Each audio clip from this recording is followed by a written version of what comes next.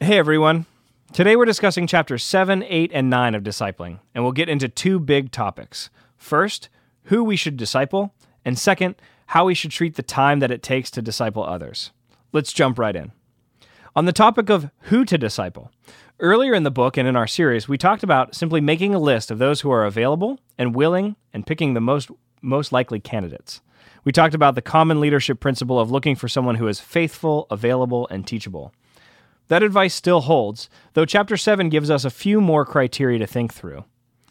Luckily, many of these criteria will be met if we're looking for somebody who is already in our community. Dever suggests that we choose Christians who are in our body and ideally members. He also suggests, as we also outline for our discipleship groups, that the intentional discipleship in view here, often in one-to-one interaction, is best done with somebody of the same gender. Now, this fact necessitates that both men and women be active in the role of discipling others, which we would hope to see in all of our communities. When speaking about age, he says that as a general principle, the people that you disciple will be younger, though not exclusively. What he doesn't say here, but fits in this category, is that the person or people that you disciple will end up being younger than you in their faith. Often that's measured in time, but also measured in maturity. Of course, it takes great mutual humility for people who do not fit this older and more mature teaching a younger and less spiritually mature paradigm. But if that's how God has arranged the people in your life in this season, don't let age be a barrier. Think about Paul's instructions to Timothy in 1 Timothy chapter 4 and how we are to relate to older men and women. Related to age and maturity, let's say you've been a believer for 10 years. You've got two guys in your community, one who's been a believer for 5 years, and another who's been a believer for 2 years. What might you do to disciple these guys? It's possible you could pull them both together, but if that's not an option, I would suggest that you disciple the person who is closer in spiritual age and maturity to you, and invite him to disciple the other person. In this way, you're actively pouring into and discipling somebody, and the person to whom you are discipling, they can also be actively discipling somebody else.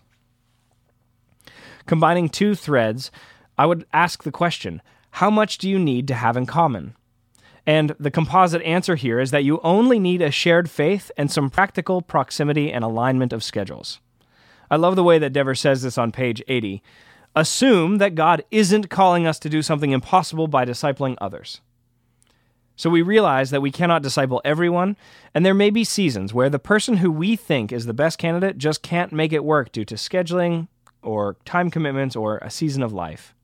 And that's okay for us to accept as a limitation, so long as we then proceed to be faithful to disciple somebody.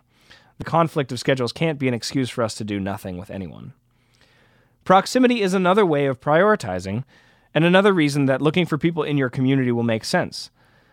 Simply that you need to be able to spend time together, and that is easiest to do if you're relatively close to each other and where you work, where you spend your time, or where you live. And this gets us to the second big topic for today, the time commitment. Exactly how much time is needed to effectively disciple someone?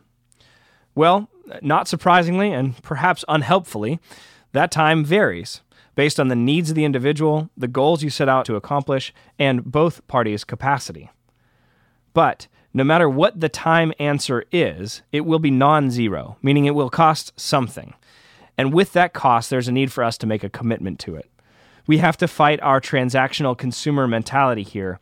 We're trained to want immediate and big results, but that's not how relationships in general, and especially discipling relationship, work. The only thing that has a really big impact and doesn't take a whole lot of time is a car crash. But before we write it off, isn't it the case that anything that's worthwhile costs something, whether time or energy or resources?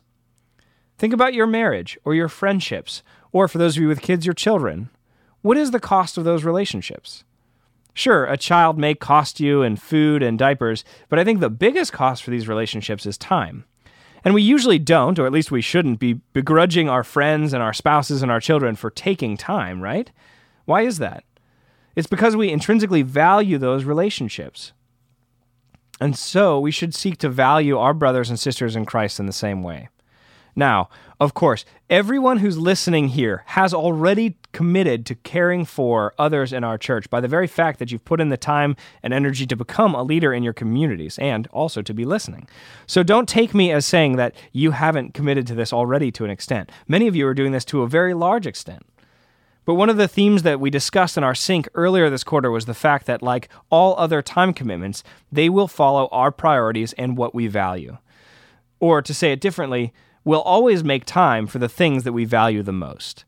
And so we should be valuing the discipling of others because we care about the other person or the people that we're discipling, and that gives them a priority in our lives. Now, there is good news here when we talk about time, and namely that this time doesn't have to come exclusively from all other activities. I say exclusively because I think that a successful discipling relationship will have some focused and dedicated time between both people, but not 100% of that time needs to be spent one-on-one apart from all other activities or commitments. For example, you might bring your potential apprentice into your existing discipleship group so that it isn't a net new time slot in your calendar. Or, if you don't have a discipleship group up and running but want to be discipling 2 or 3 others, then creating a discipleship group will allow you to invest in a few people at one time, such that the time commitment isn't linearly proportional to the number of people that you're investing in. Similarly, you can invite your apprentice to join you in things that you're already doing. For example, your preparation for your community gathering. If you normally do your preparation on Monday nights, then perhaps move that from being something you do alone to something that you do with your apprentice together. This is a great time to be praying for your community and the members of your community with other people.